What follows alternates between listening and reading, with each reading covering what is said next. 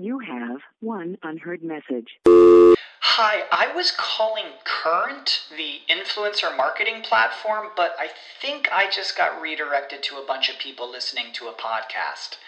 Well, anyways, I was calling Current because I was told they could help get my brand set up on TikTok Shop, and even build out an affiliate program of content creators promoting my brand, and even have those content creators go on live streams and promote my product there.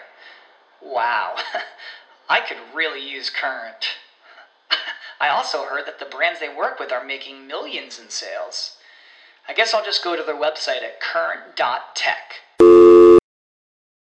What's the easiest choice you can make? Window instead of middle seat? Picking a vendor who sends a great gift basket? Outsourcing business tasks you hate? What about selling with Shopify? Whether you're selling a little or a lot, Shopify helps you do your thing, however you cha-ching. Shopify is the global commerce platform that helps you sell at every stage of your business. From the launch your online shop stage to the first real-life store stage, all the way to the did we just hit 1 million orders stage. Shopify's there to help you grow. Whether you're selling scented soap or offering outdoor outfits, Shopify helps you sell. Wherever and whatever you're selling, Shopify's got you covered. Sign up for a $1 per month trial period at shopify.com/try. Go to shopify.com/try now to grow your business, no matter what stage you're in. Shopify.com/try. The opinions expressed on this WebmasterRadio.fm program are those of the host, guests, and callers, and do not reflect those of the staff, management, or advertisers of WebmasterRadio.fm. Any rebroadcast or retransmission of this program without the express written consent of WebmasterRadio.fm is prohibited. Welcome to Webcology. Webcology is the show that takes you into the deepest and darkest ends of the ecosystem on the internet. Our guides will take you on a journey into web marketing and bring you the experts and the information so that you can further explore the web marketing world. Now, here are the hosts of Webcology, Jim Hedger and Dave Davies. Hey everyone, welcome to Webcology on WebmasterRadio.fm. It is Thursday, August the 25th. 4 more shopping months till Christmas. And we have a seriously fun show for you today. Coming up in about 10-15 minutes, we have Tom Craver, Rochester, New York-based SEO, well-known personality in the SEO world, and writer for Search Engine Watch, and general man about town in search marketing, and a fellow who apparently had a great time in San Francisco last week. Dave Davies from Beanstalk SEO, you were at SES San Francisco, and you were hanging out with Tom and Miranda and John and the Pope. Sounds like you guys had a good time. we had a fantastic time there. As always, tons to learn in the sessions, and as always, if it could be possible, even more after the sessions. So yeah, just an absolutely fantastic time. Fantastic black hat, white hat panel, which is a great time. Of course, as you know, we can't talk about what was chatted about there, but. Lot of great information. Probably the session that I think is almost most missed. If you don't attend, and I'm sure you'd agree, and you hosted a fantastic one in Toronto, because you can't blog about it. And so it's the one that if you're not there, you get nothing from it, but a lot of really, really interesting techniques talked about, some of them that worked in the past, some of them just confessions to purge the soul, and some of them that still work very, very well. So really interesting, and had a great time, and I guess we met the Pope, so there you are. For all of our listeners here, we didn't actually meet the Pope. There was a dinner in something called the Pope Room, and there was a bust of the Pope on the table. So, okay, but it was a significant bust. All the Facebook pictures and the tweets, and I'm so sorry I couldn't make it. But as it turns out, me not going was time well spent. had an interview with a fairly major Canadian corporation last Monday, and as it turns out, we got the contract. Well, and that's fantastic. And I mean, if that could be overshadowed by anything, and I don't know if it can, but if it could, the reason you couldn't attend was a wedding in the family. So if you've got to miss one, that's a good reason. And I kind of half, with a smile on my face, apologize for the taunting texts that I sent through. Yeah, that was awful, man. I suspect those came... I suspect your fingers were well lubricated by that point. Yeah, and I was being egged on by your good friend and mine, Brandy. So... that so-and-so, that Brandy Shapiro Babin, that so-and-so. What has she ever done in the industry? Really now? I know. What gives her the right? Yeah, good Lord. Okay, as I said, we have a really interesting show, and normally late summer is the time when absolutely nothing happens in the world, so we get to sit and talk about, silly stuff, but we can't today. We have something really serious to talk about. I'm pretty sure it's going to come up when we have Tom on, but I want to touch on it now. Seismic shift in the world of computing and developments. Steve Jobs up and resigned as CEO of Apple. He's going to continue to be the chair of the board, but he's no longer chief executive officer. That's kind of neat. That's pretty heavy. That is pretty heavy. I'm not, because of the circumstances of everything, and you don't want to comment in like this could be a good thing. But I am optimistic for Apple. But I do hope that there are, now I'm not a Mac user as far as my personal computer goes, but I am an iPhone user. This is going to change a lot in direction. One may hope, and I really hope that the new direction they start heading in is one that is perhaps a little more friendly to developers, and a little more acceptable or accepting rather of what we as users are actually requiring of our devices in terms of expandability and access to various applications and stuff like that. But it is a shame. It's a massive change that's going to be taking place at Apple. You know this. I know this. I mean, everybody in the world knows this. It's a fairly massive thing. I think it will hurt them short term, but it is Apple. They will... they'll continue on. I just hope for their sake that they can maybe adapt a little more, because sometimes a new vision can help things, right? I mean, sometimes just having that a new leader at the helm can adjust things a little bit. So it should be noted that Steve Jobs hasn't gone away. He's still chair of the board of directors that runs Apple. He's not doing the day-to-day hands-on running of the company or innovation that he's known for. So yesterday when I heard that Jobs had resigned, I started researching him, researching his past, and you think you know a guy. What I didn't know, and what I wish I had, Jobs has 313 patents to his name. I didn't know the number, but I think you and I, that's not surprising, is it? He was one of the co-inventors of the personal computer, him and Steve Wozniak. Okay, well, perhaps they weren't the co-inventors of the first personal computer, but they were the guys who made it usable to virtually any computer, to virtually anybody. They made us mass computer users. But, he's also patented, obviously, the i line of devices, the iPods, the iPhones, various media players. But some of the original laptops were Steve Jobs' creations. Some weirder things, like specific hinges to hold computer monitors. Specific types of packaging. A way to build a staircase Really, honest to goodness, it's one of his patents. Where is that one?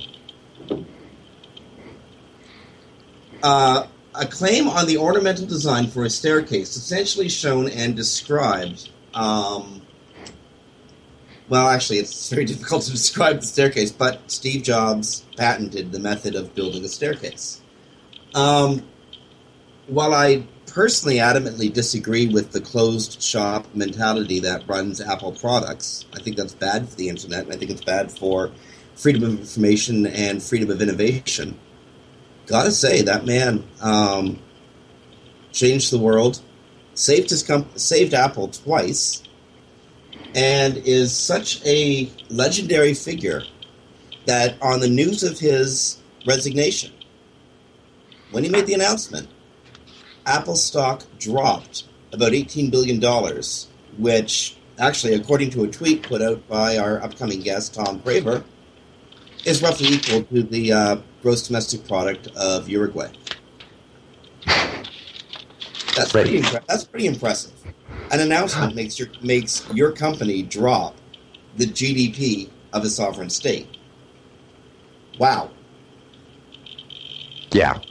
Yeah, no, I mean it's about. I mean, no, I don't think anybody can question, his impact.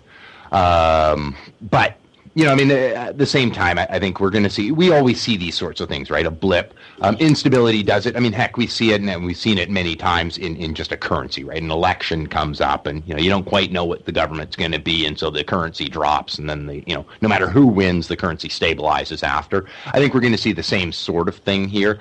Nobody can question whether Jobs is capable or insightful into what the future is, but we know that with any corporation, he is the figurehead, but there's a huge corporation behind him innovating and coming up with ideas. I don't think we're going to see any slowdown to that. It will be interesting to see if the core policies and core ideologies, and as you note, my big problem with Apple is this sort of walled fortress aspect to what you can do with their devices.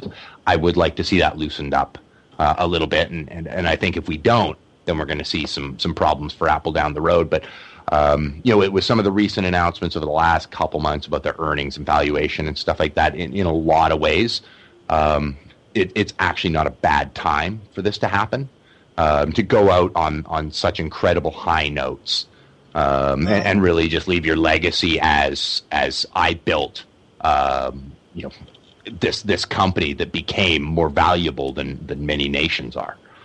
Yeah, and it's important to note there's been no announcements on Steve Jobs' health. This may simply be that it's time for him to move on. He's entering his late middle age. He has more money than any human could expect to spend in their lifetime and then some. Yeah, and as well as being a workaholic and a very tough taskmaster, Steve Jobs has been known throughout his life as a guy who actually likes to let loose and party. Maybe, just maybe, this has less to do with his health and more to do with him wanting to enjoy life. Indeed. I have considered that, too, that if this isn't actually a direct I'm sick type scenario, I think there may have been some impact on he has gone through that, and it may have bred some realization that, hey, you know what? There comes a time when maybe you just want to step back and enjoy the fruits of many, many decades of labor. Yeah, that's how I feel. Other things in the news. I'm just going to jump because I know we've got great guests coming up here and in the news as well. I don't know if you heard about the $500 million sort of settlement on the part of Google. Yeah. I of course you have, because you're up on these sorts of things, and basically they've agreed to pay their $500 million. That's a B for anybody listening in who might have missed that, to avoid prosecution on the advertisements in Canada, from Canada, for Canadian drug companies, which are a violation of U.S. law. So yes, they've agreed to purchase that. Jim, what do you think? I mean, I think the reasons that they've agreed to just pay this $500 million is pretty clear. What do you think this means for Google? I think it means that Google's not. I think it means that Google got caught with their hands in the cookie jar, and they're not allowed to allow Canadian pharmacies or Canadian affiliate marketers marketing Canadian pharmaceuticals to an American audience. That's what I think it means.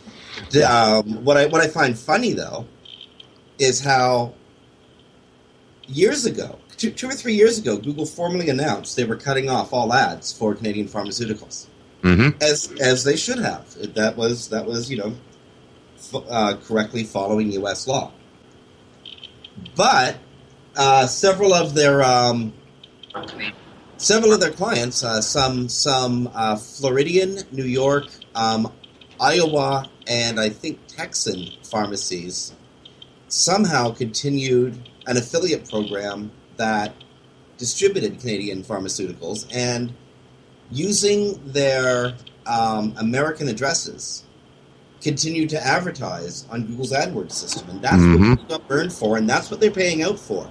And that's why I'm saying they got caught with their hand in the cookie jar, because this is Google. How did they not know? Oh, indeed. We all know they knew. And just for our listeners, in case you don't understand sort of why they may do this, basically Google was needing to avoid actually having this as a demand on them, actually going through the entire legal process. We all know they have huge issues right now with antitrust and all sorts of privacy legal issues in the United States and abroad.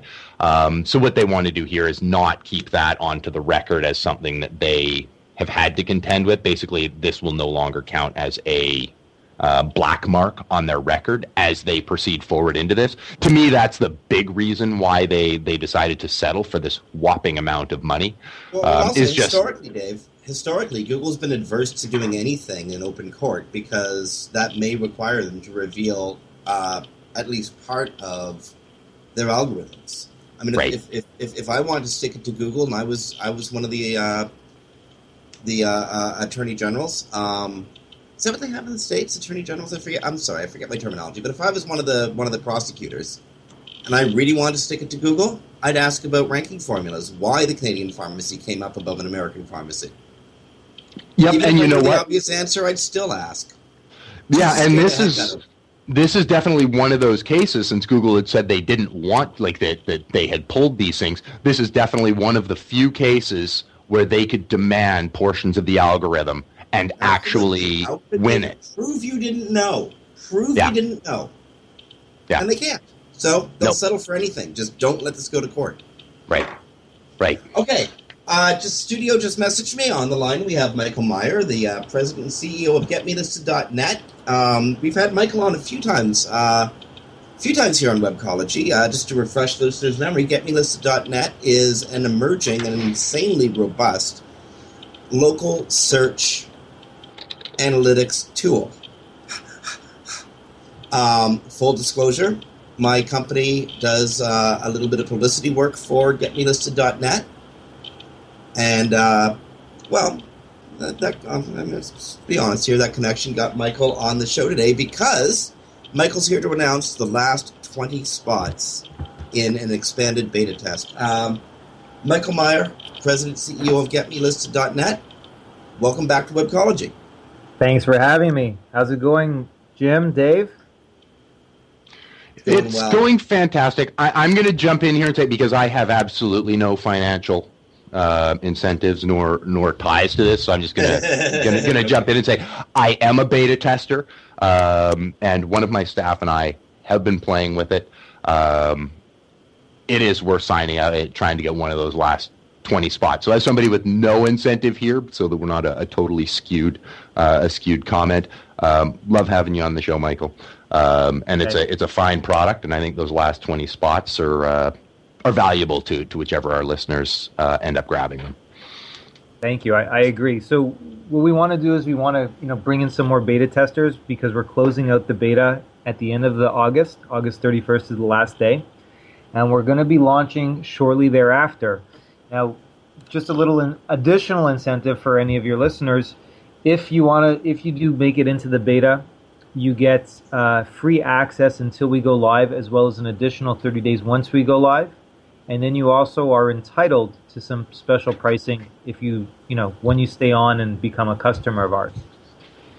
And great platform. I don't need any more endorsement. Thank you, Dave. You gave a great endorsement of the product. And that's pretty much what we wanted to say. So beta's closing out August 31st. 20 spots left. Well, Michael, just give how hard is it to become part of the beta group? What do listeners have to do if they want to become part of the beta group? It's pretty easy. You just have to go to getmelisted.net. You're going to see a little box that says I have a code or I don't have a code. And in the box it says I have a code or an invitation. You just put Webcology all lowercase, and that way we know you came from the Webcology radio show, and we'll let you in one of those last 20 spots. Oh my good Dave, for a reference code. Isn't that amazing? I'm going to jump in here for just a second. Just I know we've covered this in the past before, but we haven't covered it here, and I know we're tight for time. But Michael, if you can just give a fairly quick summary, what is this that people are trying to get into the beta for? Perfect, not a problem. Get Me Listed, it's a local marketing analytics platform and recommendation engine. And so what we've been able to do is we've been able to take all the different elements that encompass local search, including social search engines, Google, Yahoo, and Bing, as well as mobile sites. And we've been able to aggregate it into one platform where you can manage your listings or your companies or your locations, visibility, presence, and search rankings. So all of that is in one central location. You can manage all the different data aspects. We have a very, very robust analytics aspect where you can analyze keywords, competitors, some great research functionalities for citations and reviews, as well as the ability to create automated reports for clients. Excellent. Okay, so friends, go to getmelisted.net. Sign up for the beta. You want to have a lot more control of local search, and that years ago we would say that next year is the year of local. Next year is the year of mobile. Next year is the year of mobile. Now that we're clearly in the era of mobile, right now is the year of local, because local equals or mobile equals local. Friends, go to getmelisted.net, sign up for the beta, and Michael Meyer, thanks for joining us. Glad to give you the space to help out the SEO community. Thanks a lot for giving me your time. Dave, thanks again for your endorsement. And again, everybody, getmelisted.net, invitation code Webcology. If you can't make it, please check back in mid-September, and we will be live, and we'll have some great promotions for first-time users then. Okay. Friends, that was Mike Meyer, President and CEO of GetMeListed.net. Stick around. We got Tom Craver, SEO from Upper New York State and general man about town in the SEO community. On behalf of Dave Davis from Beanstalk SEO, this is Jim Hedger from Digital Always Media. You're listening to Webcology and WebmasterRadio.fm. Stay tuned. Back after this. Sit tight and don't move. Webcology. We'll be back after this short break. Looking for a white label SEO and social platform for your clients? Think eBrands. Free and unlimited SEO audit reports. eBrands. Premium Facebook apps and welcome page creators. eBrands. Twitter management app, analytics, and mobile site generators. eBrands. Let eBrands manage your search and social media campaigns and give you and your clients access to their white label dashboard, which have great reports that will wow your clients and deliver great ROI and results. Try eBrands for 30 days. Go to eBrandsWithAZ.com or call 1-866-625-5717. That's eBrands with a Z for eBrands. Hey, this is Danny Sullivan to talk to you about Bruce Clay Incorporated. They've made Inc. Magazine's list of growing private businesses and have exhibited and sponsored at my conferences since the very beginning. You've seen their search engine relationship chart, or you've read their SEO code of ethics, so you know they're SEO experts. But did you know they can help you with PPC, web analytics, web design, marketing strategy, promotion, and branding? Yep, get everything you need for success in the online marketplace. You can check it out from the professionals at Bruce Clay Incorporated. For over 10 years with offices worldwide, they've got the answers you need. Check them out today at bruceclay.com. All celebrity voices are impersonated. Example number 74 of dialogue. You will never read in our chat room. I have an affiliate offer for you. I want to interest you in pineapples. You want me to sell pineapples? Actually, I'll have some apple pie a la mode. It pleases me. Or maybe cobbler. Goodbye. Make deals and make money with people like you without the spam. I don't like being kicked out. You make me feel ignored. Goodbye. The webmasterradio.fm chat room, live in real time every day. Click on the chat tab from our homepage. Don't get caught in a web of confusion. Learn the ropes on webmasterradio.fm. We're everywhere. Commercials off. Now back to Webcology, only on webmasterradio.fm. Here are the hosts, Jim Hedger and Dave Davies. Hey everyone, welcome back to Webcology on webmasterradio.fm. This is Jim Hedger from Digital Always Media and Dave Davies from Beanstalk SEO.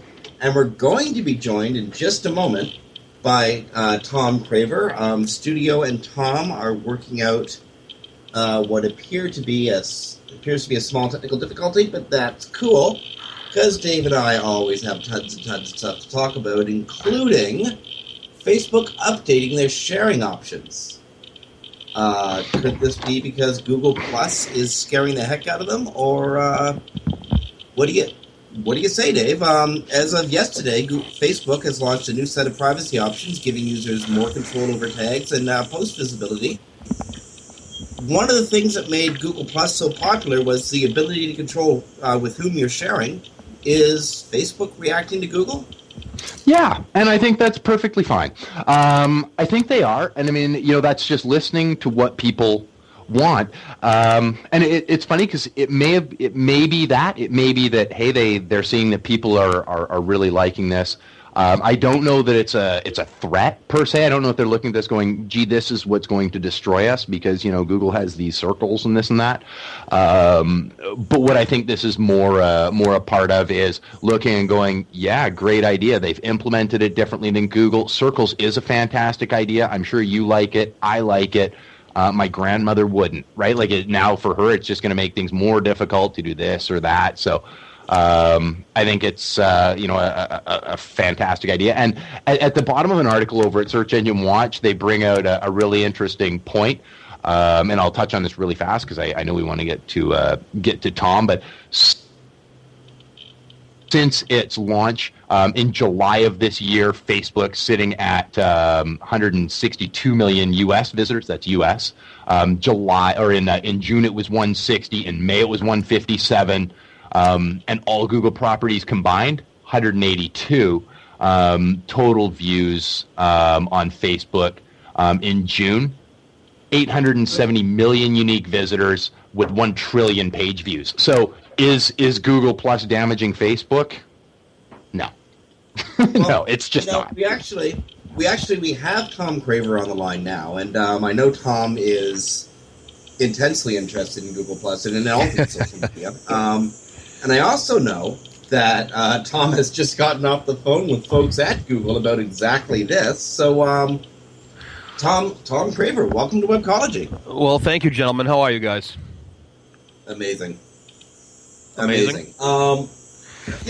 let's just keep the whole conversation going. Tom, what do you think about Google Plus versus Facebook? Facebook reacting to Google reacting to Facebook. What's really going on here? Come on, a little competition for everybody is always a good thing, isn't it? Facebook has had the dominance for so long, and has it really been exactly what we want? between as marketers or as individuals or anything. I mean, it's got features for everything. I mean, there's still kids at the college I work at here that, a few of them, not many of them, still like to hang out on MySpace. I mean, what works for you, what doesn't. I like Google Plus from a more business standpoint. First of all, it's a clean slate. You can start over again. You've got the circles. You can share only the things you want with certain groups. It's almost like a private party, and we still don't have to actually talk to each other face to face. But it happens. But I don't know the numbers you threw out there. I mean, 182 million visits for all of the Google properties. Well, that's all the Google properties. I mean, how many of those are Gmail or search or analytics? So it's kind of misleading. But and everybody talks about how oh yeah, great, Google's jumping up to 25 million visitors already, and they're the fastest growing social network. Yeah, of course it is. I mean, it's new. They've looked at everybody else's mistakes, and people are hurrying to jump out there because, hey, well, it's Google and it's different, and we knew this was coming, so let's be the first ones to be on board. And mostly it was geeks and marketers, and now it's starting to be a lot more other people. And again, the college kids over here are loving it, actually. So, that actually makes me want to ask. Noticing Facebook changing its privacy policies and expanding the ability for the user to have unique sharing options. Is Facebook reacting to all to the technorati leaving it for Google Plus? Well, it seems like it's all the techies who are at Google Plus now. It really does too, because the techies know the basis. I mean, I've said this before. You're giving your information out there anyway. There's a whole security issue when you start throwing pictures of your family and friends and your dog and your house and everything else you want to share on a social network. And the question becomes this: do you want to share with Facebook, who are getting accused of all kinds of nasties with different governments and other security breaches and privacy breaches? And Mark's picture drinking beer was out there for everybody to see, but he really intended to do that, not Or do you want to give it all to Google, who has every ounce of data under the sun about you anyway? And my 2 cents, and this is my own personal thing, if you're going to share and trust any information to a third-party site, frankly, I'm going to give it to Google before I give it to Facebook, because, let's face it, Google does have the best and probably the highest paid engineers on the planet. And if anybody's going to keep people out as best as possible, it's going to be Google. And also, I mean, to build on your point there, Tom, Google gets a lot of knocks on this show and pretty much anywhere in the tech community. But let's face it, when posed with a problem like a privacy issue or a consumer complaint of any sort, Google tends to react pretty quickly. They actually do seem to care about the try not to do evil mantra. They do. I mean, they're human, like anybody else. They're going to make a mistake. Can you say buzz or wave? But when they do make a mistake, they try to correct it. And if they don't correct it, they just kind of sweep it under the rug, like Wave. Wave was like, yeah, we don't really know what this is, but we know it's cool and we're onto something here. Buzz was, oh crap, look what we did. We got to fix this now. So, and they tried really hard, and they had a black eye for it, but they did really well to try to, keep their shareholders happy and keep everybody else happy and say, look, we're sorry, we know we did wrong, and let's see what we can do to fix it. Well, and a significant amount of Google Wave seems to have appeared in Google Plus. I mean, we at Webmaster Radio, we planned the second affiliate convention using Google Wave exclusively, and it worked wonderfully. I see a lot of similarities between Wave and some of the features in Plus. The graphical interface of Wave never went away. It really just kind of distributed itself across all of their products. And you're right, there are a lot of similarities in Google Plus as well. And they've been converging on, the whole gray bar thing and everything else they've got going on now. They've been converging on a common theme for all their properties for quite some time. And I think you're right. I think Wave was probably a big part of that. So is Google Plus the one ring? The one ring that's supposed to bind them all and rule them and make them all work together? That's what we're led to believe, right? I mean, presumably voice is coming and a whole bunch of other things are coming.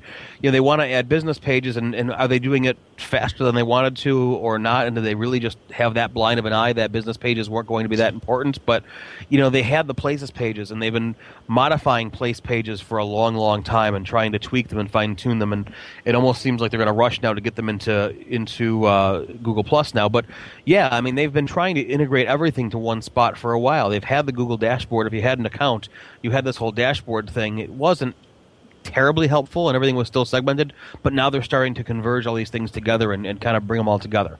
So that's what we're told. It would be really neat.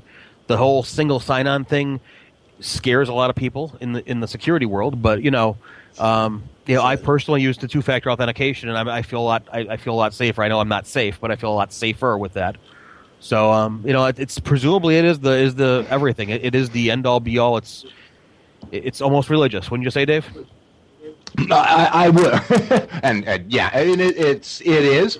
One thing I just want to jump back just for a quick sec here, because you almost in a weird way sort of prove the point that some people are saying about this. Now you mentioned the college kids, and I think it's important to talk about, and a great segue to go, hey Tom, where are you from? Which college is that, and does that demographic actually fit with their pre-existing demographic that they were getting right out of the gate? Well, the college I work for, I work for a college in a larger university. I work for a business school, the Saunders College of Business, inside the Rochester Institute of Technology, and RIT is notoriously a technical college. We have a lot of techies. They want to be cutting edge. They want to be bleeding edge. We were one of the first universities to have an actual bachelor's and master's program in game development and design, and people like Xbox and EA love us. But that's the mindset of what we're dealing with, at least on this campus. It's a lot of techno geeks that love bleeding edge, and they all jumped on this. I have student friends that were on Google Plus before I was. I mean, not by much, maybe an hour or two. Don't get me wrong, but as someone who writes for Search Engine Watch and talks about this all the time, you think we would be the ones that had the accounts first. No, I actually had another faculty member who let me in, but there were several students that we share as common friends, basically, that pretty much left us high and dry, saying, "Hey, we're in, haha." I mean, they had no choice. Remember the initial days when you got your Google, you got into Google Plus, and you thought just inviting somebody was giving them or including them in a circle was giving them an invitation, and so I'm not giving invitations to everybody, but it didn't actually work that way. Well, all the sysadmin student types here, I mean, they're all about, I have root access, I have power over you. It was exactly that too. It was, I have a Google invite. Do you want one? And there's a small hour and a half window of time tonight where I can send them out. I'll send out as many as I can, and I'm cool because I invited more. I mean, I'm sure it was one of the RIT students that started those little graphics for the profile that said, I was on Google Plus before you, or before it was Chic or whatever. I'm sure it was one of the RIT students who did that. So let's break this down a little bit further even. I got a couple clients who are confused about the Google Plus buttons that I've placed on all of their pages. They click them, and Google asks them to fill in a profile. So they clearly didn't have pre-existing personal Google accounts. Or if they did, they hadn't logged in when clicking the +1. Right. What is the +1 there for? Why is it there? Oh, come on. It's there to compete with the Facebook like. I mean, that's... Okay, but what does it do? Besides asking new users to fill in a profile, what does it do? What's the purpose? Really, wow. It's all about creating the profile and giving more data to Google. I'm going to go on that limb and actually publicly say that one because... really, truly, Google is all about collecting information. I had a conversation with a Googler at one point in time who is very tight-lipped about everything as Google wants that person to be. And when I said something about, well, what's the hard drive space like? Are you collecting all this data? The answer was basically, we don't really care. Just give us more data. We'll take care of it. And I truly feel, and of all the things to say, I don't think that was the one thing that should have been left out there. But this is the kind of person that doesn't give me anything else. But really, basically, it's give them more data. Fill out a profile. When they brought the whole Me on the Web thing up a few months ago, it was Me on the Web. It was a way of searching for yourself, and it's in the dashboard somewhere. And there's a Search Engine Watch article I wrote about it a while back. But basically, Me on the Web. And if you want to use this and find out what people are saying about you and where you are online and what people see you as online, fill out this profile and give us more of your information, and we'll let you have access to this. So basically, I know that's not all that the Google Plus button does, but so far from what you've described, we're all promoting and going gaga over a technology that is, in fact, more information intrusive than Facebook was. In essence, I would have to agree with that. You said that. I'll just agree to it. That's okay. Yeah, Google, its name is Jim Hedger, but you already knew that, didn't you? Oh, that got you. Yeah, Jim said that, yes. Yeah. Certain people that weren't at certain events, are going to just be put under the gun on that one. So, no, really, it's really about giving more information to Google. Now, the question is why. They don't want to do evil. They don't want to, be a part of that. But here, in order to use this, you need to fill out a profile. And what was the first thing they said about Google+? If you want to join Google+, you need to fill out a public profile. And if you don't fill out your public profile and make it public for everybody by July 31st, we're going to delete it on you. I mean, it's hard to say, what's the +1 button for? Well, it's a competitor to Facebook. It's their version of the like. Fine. Like was a great name. They couldn't buy it from Facebook, and Facebook certainly wouldn't give it up. But why all this? Give us your profile. Give us your profile. Give us your profile. Make an account. And that's the question that is always unanswered. But hey, look, it's shiny and cool. I mean, it's almost like the Apple syndrome, right? Only Apple isn't asking for all this personal information. Well, not a ton of personal information, at least. It's shiny and cool, and it's an idea and an image here. And we want you to build it. And they're great at building their brand, aren't they? But absolutely. Yeah. But okay, so Google doesn't want information just for information's sake. And certainly after you've filled in your profile, and you're able now to use the +1 button without getting the annoying call to fill in your profile, what effect does clicking +1 have on the individual user? Presumably they share the information and basically say, yep, here you go, this is nice, I like this. But at the same time, it's buried right now on a different tab that no one really sees. It's only going to feed the social results, and I would wager a guess it's because Bing has jumped in line with Facebook, and they have all their TV commercials saying, look, your friends recommend this, and it's in our search results. And Google didn't have that. So now they can say, so-and-so share this on +1, and there it is. You have a friend that likes this. Okay. I think there's more to it than that, but on that, we have to take a break for a few minutes here on Webcology on WebmasterRadio.fm. So on behalf of Dave Davies from Beanstalk-SEO, this is Jim Hedger from Digital Always Media. We're joined by Tom Craver, and we'll be back after these messages. Sit tight and don't move. Webcology. We'll be back after this short break. 2,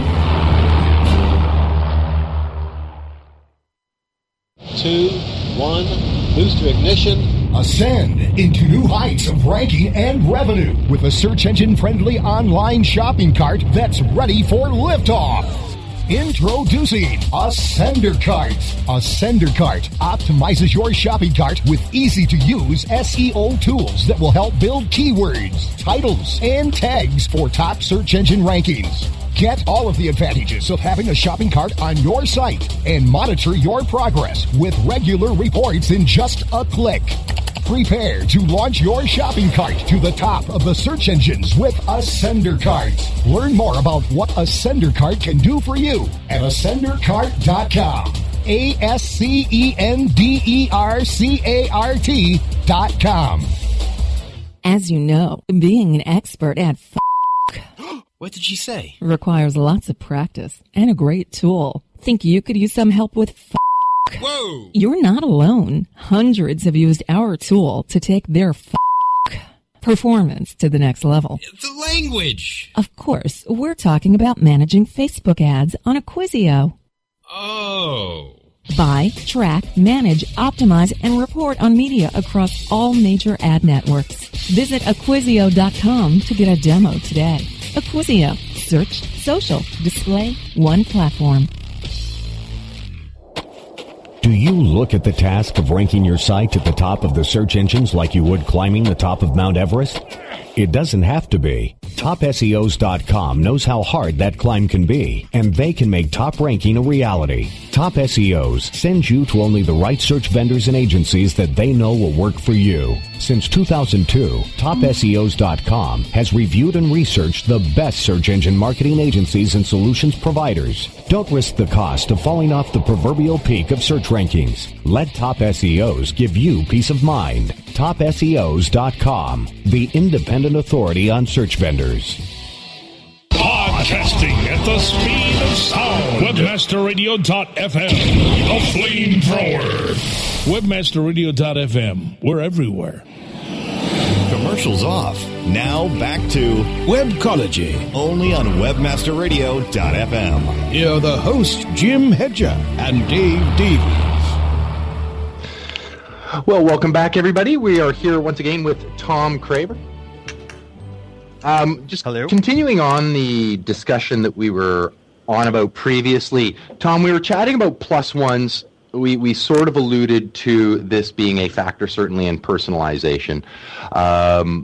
What do you think of it as a ranking factor signal? Well, naturally, anybody who interacts with it, Google has firsthand data on exactly what you think of something. So, they tell us it's going to be a factor. I mean, personalization is everything now. I think they're really not caring about the SEOs anymore now, and they really want to tell the world, hey, we want you to use us. We want to be more relevant. I almost think sometimes maybe they can't be more relevant or don't know how to tweak the algorithm enough to make it more relevant. So here, let's personalize it and have all these different features for people who want to customize their own thing. I mean, we've seen that time and time again. Even if you don't log into Google and you do multiple searches, they are going to change the second and third and fourth and so on results based on what you've typed in previously and what it thinks you're doing next. So a +1 button, if you're signed in and using the account together with your search history, I mean, that's really going to make a difference as far as customizing results based on your social circles. And what are those? It's not just Google Plus as the network itself or the project as they call it, but it's also as, your email contacts. I mean, there's speculation, but really, are they sharing things from your email, or at least are they personalizing things based on things in your email? And with the new attribution with analytics now, are they going to be finding out who clicked a link from an email and ended up on a plus page or a page that was +1 on the web? So will it affect rankings? Absolutely. It's probably going to drive the more +1s you have. I'm sure it's going to drive those pages toward the top. Will it be the end-all, be-all? If you have two pages that rank the same and look the same and have the same speed in being returned to the user, will that actually – but there's more +1s on one page? Yeah, I think that would set one apart. Now, that then leads to the question, do you think they're about to head sort of the route of page rank, sort of circa the early 2000s? Is the +1 going to become, and we've already kind of seen it, become a high-demand commodity? And will they find themselves in trouble just from basically creating a marketplace for the +1? Oh, they already have that. I mean, anything Google says, it becomes a commodity. It's just it's shiny, it's new, it's Google. We have to have it. I've seen people saying we'll sell you +1s. We'll go through and +1 you from all these different accounts in different places. So no one really knows effectively how it's affecting the rankings right now. It will certainly recommend you, and if there's a person that can put through there, and that person has a public profile, and it adds the feeling that, yes, we have a personalized result for you based on your friends and your whatevers, then absolutely you're going to get some kind of a boost out of that, and it provides value for them. Okay, I'm going to jump us off. Just there's a few other subjects I just want to make sure we hit, and we've chatted about this, and I think you're completely on point. And yeah, as soon as Google does anything, really, somebody's going to try and abuse it. That's just the fact of the matter. I don't know if you've had a chance to visit Search Engine Journal and see their 18 points, SEO recommendations or SEO, list of here's what you need to do. What are your thoughts? I mean, I'm going to admit I looked through this and kind of chuckled. For our guests who don't know, head on over to Search Engine Journal, and it's just Bing gives a list of 18 SEO fundamentals is the name of the article. What was your take on this? Well, I like Search Engine Journal. I read Search Engine Journal, and I'm not going to disagree with anything in these 18 points here. But really, I kind of thought this was like the, you talk about how do you build good content. You build content with top 10 lists or whatever. I thought this was just a giant top 10 list of things that you should know anyway. if you've got a client that's new to what SEO is and say, oh, our last guy did all this and that's why he was so cheap, why can you justify your cost? Then you show them this list. If you're new into SEO and you're just starting off and trying to be an SEO, you should know these things, and if you don't, then definitely it has some value. So you should learn these. But for the most part, I mean, don't use link farms, don't buy links, don't have duplicate content. And there's an issue there with duplicate content. Is it or is it not a penalty? And for the most part, we all seem to think it is. Create an RSS feed. Use schema.org. No matter what rich snippet you use, it doesn't really matter which one, schema or any of the standardized ones. There's a whole bunch from HTML5 that are kind of de facto standards now. But as long as you use some kind of rich markup and rich snippets on your site, the engines are going to crawl and understand that. So no, these are all very, very good, solid fundamentals to know and work by.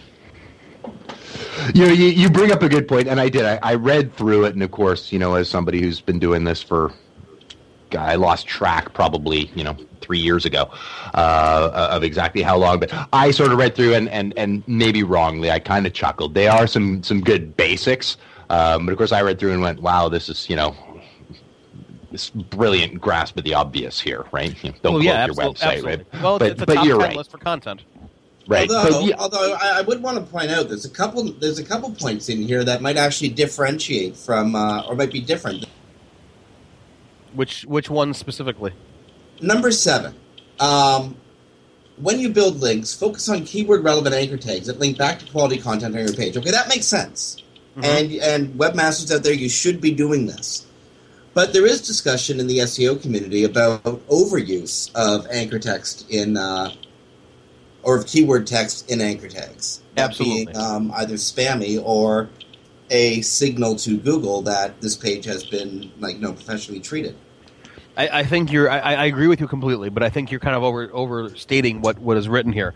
I really think this was supposed to be more along the lines of, as opposed to, I guess what's the intent, right? If the rest of the sentence was as opposed to using click here or web address, then okay. This is basic. If it's if it's use anchor tags, properly with good quality words inside them, that's one thing. But you're right. You shouldn't just overstuff keywords into an anchor tag. And certainly Google has said numerous times, go on either side of the anchor itself. 4, 5, 6 words out on either end. That's going to also affect what the link is about too. It's not like it just reads the keywords, it reads the whole sentence around it. Another one that I thought was worth noting was number 10. Create a user interface that prioritizes the user experiences. The search perspective on things like page load time aren't as important as how the user responds, which I would again agree is true to a point. Google's pushing the whole site speed issue, and they're having their own service for that, and there's all kinds of tools and Apache plugins and modules and whatnot. The truth is no one really knows exactly what weight each one of these ranking factors has. They're both ranking factors. I can tell you why there's a difference. Sure, go ahead. Microsoft's view and Google's view, because Google's getting into the mobile market. Microsoft isn't quite there yet. Google has to care and has to care now. I'll agree and disagree at the same time.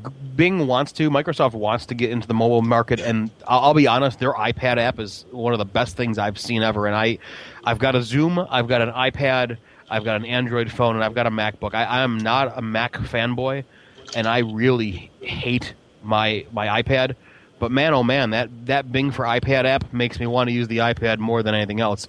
And they're trying to throw things together as far as maybe they're not giving you the same 10 blue links, but they're trying to get more social sites and the whole open table thing and trying to, the Bing and Decide kind of thing, what they're doing. They're trying to make it more, we're going to help you make choices for you. I think that kind of goes along with, they're not doing mobile well, but they're trying to do mobile where you do less clicks and less touch points, if you will, for mobile, and trying to help you make a decision and read your mind faster so you don't click a blue link and then go to something else and then eventually get to what you want, but more so you can say, okay, you looked for this, and it could mean one of these 5 things that all have these sublinks, and with one touch you're there, or it's integrated in the results. So, but the user experience... you know what, Tom, that was a great point, and I just want to touch on that. Webmasters, think about that stuff. Honestly, think about how many touches a user has to make to get from point A to point B. That's going to become more and more important now. Yeah, well, it's more and more important with the touch thing now because how many people have a device in their hand that is always as fast as they want it to be and never waits for once you press the touch, you never wait for anything to pop up.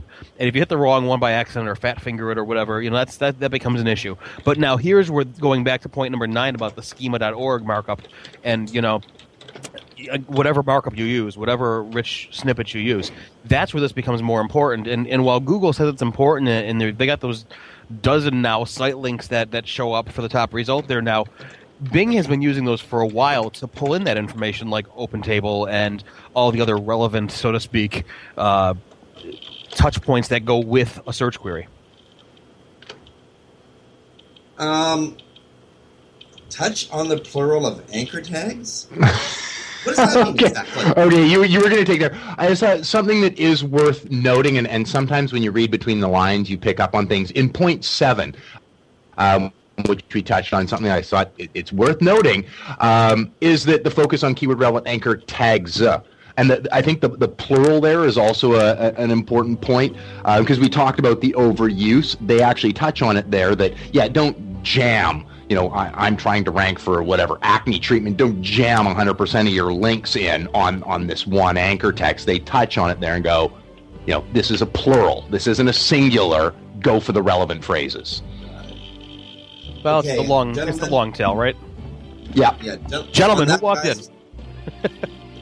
You dudes, we're going to get in so much trouble here. We got to leave it at that. We have Big Bruce, SEM Synergy, Bruce Clay, Virginia Nasi, and Elizabeth Esperanza are coming up right after us. Actually, right after the news, which is coming up right after us. About 30 seconds. Any last words, sir?